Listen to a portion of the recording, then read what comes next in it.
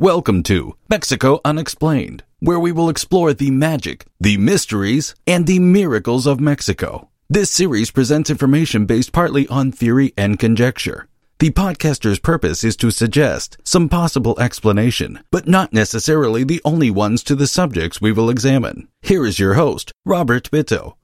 Welcome, and muy bienvenidos to episode number 97 of Mexico Unexplained, where we examine the magic, the mysteries, and the miracles of Mexico. I'm your host, Robert Bitto. The year was 1998. In the western Sierra Madre of Mexico, in a small indigenous village, 30-something British adventurer Benedict Allen had been given permission by Huichol elders to take part in a month-long sacred pilgrimage to the mythical land of Wirikuta. The square-jawed, blonde, Cheshire-born Allen stood head and shoulders above the Huichol elders, who had also given permission to film parts of his journey to share his experiences with the outside world in a future BBC television show called Last of the Medicine Men. The future Fellow of the Royal Geographical Society, who would later be rescued from peril in the jungles of New Guinea in late 2017, pioneered the technique of self-filming with a camcorder. Allen's pilgrimage to Wirikuta was one of the first self-filmed and later televised adventures of its kind. He later wrote a book in the year 2000 with the same title as the television show, and in it included a chapter dedicated to his Mexican adventure. In spite of what many considered a very public intrusion into the practices and lives of the largely undisturbed indigenous Huichol people, the outside world still seems to pass by these people who continue to live as their ancestors have for thousands of years. The Huichol call themselves Huicharitari and currently live primarily in the Mexican states of Durango, Zacatecas, Jalisco, and Nayarit. Most of the 10,000 or so Huichols living a somewhat traditional existence in the mountains of West Mexico are divided into 5 different rancherias, or collections of ranchos, a system imposed upon them by the Spaniards during colonial times. It is very difficult to get to the 5 Huichol communities, as the roads to them are unimproved and their locations are considered remote. Because of their isolation, the Huichols are considered to be one of the most culturally intact native groups in the country of Mexico. They have maintained most of their culture and traditions well into modern times. Their religion has survived centuries of Catholicism, and their language has survived generations of Huichols attending Mexican schools. Throughout their history, this formidable people has had to deal with many pressures from the outside world, first from Chichimeca marauders from the north, then from the Aztec Empire, which tried to expand into their territory, and finally from the Spanish royal and church authorities, and then the government of the new nation of Mexico. The Huichols were not always mountain dwellers. Their oral history tells of a time when the tribe lived in the desert as hunter-gatherers some 400 miles from their current homeland, emerging from a place called Wirikuta immediately after the heavens and the earth were created. Unlike many religions around the world whose followers believe in a mythical starting point, whether it be Eden or Aztlan, the Huichols can tell you the exact location of their primeval paradise. It is an area of the modern-day state of San Luis Potosí, an inhospitable piece of desert full of sacred spaces and where the magical peyote cactus grows. A pilgrimage is made to Wirikuta each year, taking place between the harvesting and planting of maize. The Huichol pantheon is full of close to 120 gods, but they are not the gods in the Christian or Western sense of the word. They are more like essences and energies of the things in the Huichol universe, some more powerful and more important than others.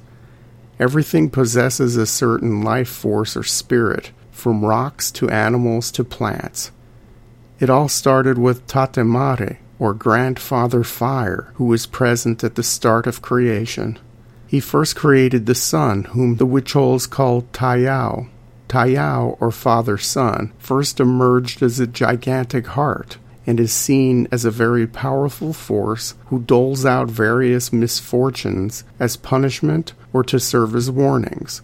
After the sun was made, Tatemare joined forces with Tatusi Nakawe, the Huichol great-grandmother creator deity, and finished creating the rest of the universe, putting various spirits and essences in charge of things. There is, for example, Tate Utunaka, the corn goddess, who is also represented by the earth made fertile by rain, and Kayumari, a sort of spiritual interface between man and the unseen realm personified in a deer. Kayumari is seen as a sort of trickster who behaved questionably before becoming sacred. He is the one responsible for leading the Huichol to the sacred peyote plant, which is then in turn responsible for the Huichol people becoming more in touch with the unseen spirit world. It is to Kayumare they pray when they are on the final approach to the sacred land of Wikituri to ensure a good hunt of the peyote plant. In general, female spirits or deities are attached to things having to do with water, like rain, lakes, and rivers. They also personify agriculture and growth, along with human and animal fertility. The male-oriented spirits or deities are attached to the hunt, the dry season, and animals. Divine ancestors are also revered and respected. With the arrival of the first Catholic missionaries to Huichol territory in 1722, came incorporations of Christian elements into the Huichol religious system. The Virgin of Guadalupe, Jesus, and some of the Christian saints, such as Saint Joseph, entered the religious pantheon of the Huichol and took their places among the animal and nature spirits. Each Huichol community, like most other towns throughout Mexico, has its respective patron saint, and that saint is celebrated with a feast day which incorporates all the other aspects of the Huichol belief system. The complex Huichol religion takes physical form in clothing and crafts. Artists weaved supernatural stories into cloth used to make blouses, shirts, and hats. Colorful Huichol yarn art and intricately fashioned beaded crafts are highly sought after by collectors not only throughout Mexico but around the world. The keeper of the sacred traditions is called the Maracame, but it is estimated that 1/2 to 1/3 of all Huichol people possess enough sacred knowledge to conduct curing rituals and to communicate with the divine through prayer and low-level ceremonies. The Maracames practice their rites in a variety of sacred spaces. A roundhouse or tuki, which translates to big house in the Huichol language, serves as a sort of temple. The tuki always has a door facing east and a fireplace to honor the god Tatemare. There is usually a hole at the center of the roof and a hole at the center of the floor of the tuki to allow the flow of celestial and underground spirits into the temple. People can leave offerings or light candles in the tuki, much as they would in a church. Every small Huichol community also has a sanctuary called an urukami. The urukami houses a sacred bundle comprised of an arrow and a bound rock crystal, which is used as a representation of an important deceased member of the community, usually a shaman. This bundle serves as a sort of guardian of the community. In addition to the temples and sanctuaries known as tukis and urukamis, there are many other smaller sacred shrines located throughout Huichol country, with some found as far away as Lake Pátzcuaro in Michoacán. The biggest Huichol religious ritual is the annual pilgrimage to the mythical land of Wirikuta, located in the deserts of the state of San Luis Potosí. It is in Wirikuta where the pilgrims gather the sacred peyote cactus, which has mild, mind-altering properties used to connect the Huichol to the divine. As the cactus grows hundreds of miles from home, the participants in the pilgrimage must bring back enough of the peyote to last the whole year. In years past, the trek to Wirikuta was made on foot or by donkey. Since the 1960s, the pilgrimage route has been crisscrossed by some major freeways, and land along the way has been fenced off by farmers and ranchers who have denied Huichol passage through their lands. The Huichol have found a modern-day solution to these problems. To make the annual pilgrimage to Wirikuta, they charter a bus. While not a direct route, the bus stops at all the important sacred sites along the way and shaves a few months off of the journey, allowing pilgrims to walk part of the way and ride part of the way. The first stop is near the border of the states of Jalisco and Zacatecas. At this stop, first-time pilgrims called primeros, who make most of the journey blindfolded, are encouraged to confess their sins to purify their souls. The maricanes symbolically whip the initiates to punish them for their transgressions and to aid in the purification process. The period of confession lasts the entire journey, and everyone participates, even the most seasoned maracane or shaman. As part of the purification, pilgrims also eat very little, sometimes just one orange and one tortilla per day. Along the journey, the maricanes start to rename physical features in plants and animals to get the pilgrims to change the way they think about their physical reality. A shaman may proclaim that a tree is now called a whale, a bird is now called a pig.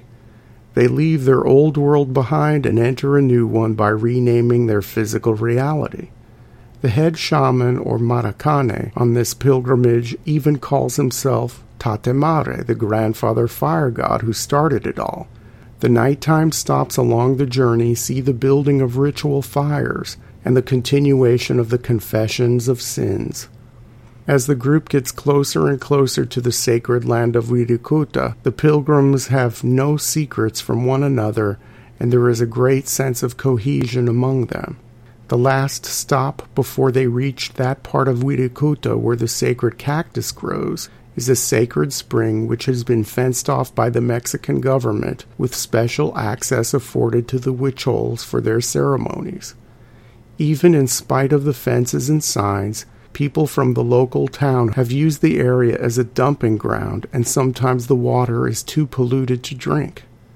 Since the water is sacred, it is still gathered up to take back to the Huichol villages as a tangible piece of Wirikuta to be used in ceremonies. When the pilgrims arrive in the area of the peyote, called hikuri in the Huichol language, they pray to the deer spirit for a successful harvest. They gather up the cactus in huge baskets to make sure they have enough for the whole year back in the villages.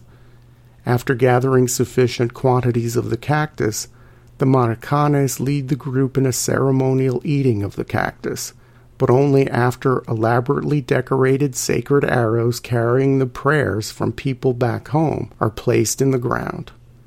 The plant produces mild mind-altering effects, and pilgrims are left to their own visions and dreams after the initial ingestion of the cactus. When the effects wear off, in some hours' time, the pilgrims board the bus and head for home, but not before climbing a sacred mountain at dawn and greeting the sun god. The sun then follows them west from Wirikuta to their respective villages in the western Sierras. That sacred mountain, which is the last stop for the pilgrims in Wirikuta before returning home, was recently purchased by a Canadian mining company. Even though the United Nations, through UNESCO, has declared the Wirikuta area a protected cultural zone, and the state of San Luis Potosí has stepped in to try to stop mining operations in the area, the mining company is continuing with its plans for strip mining the sacred lands. The Huichol plan on making their annual pilgrimage to Wirikuta anyway, as they have for untold years. Neither trash in their sacred springs, nor fences from landowners, nor threats from international corporations will extinguish the flaming spirit of Tatemari and the Huichol's sacred journey to the mythical land of Wirikuta.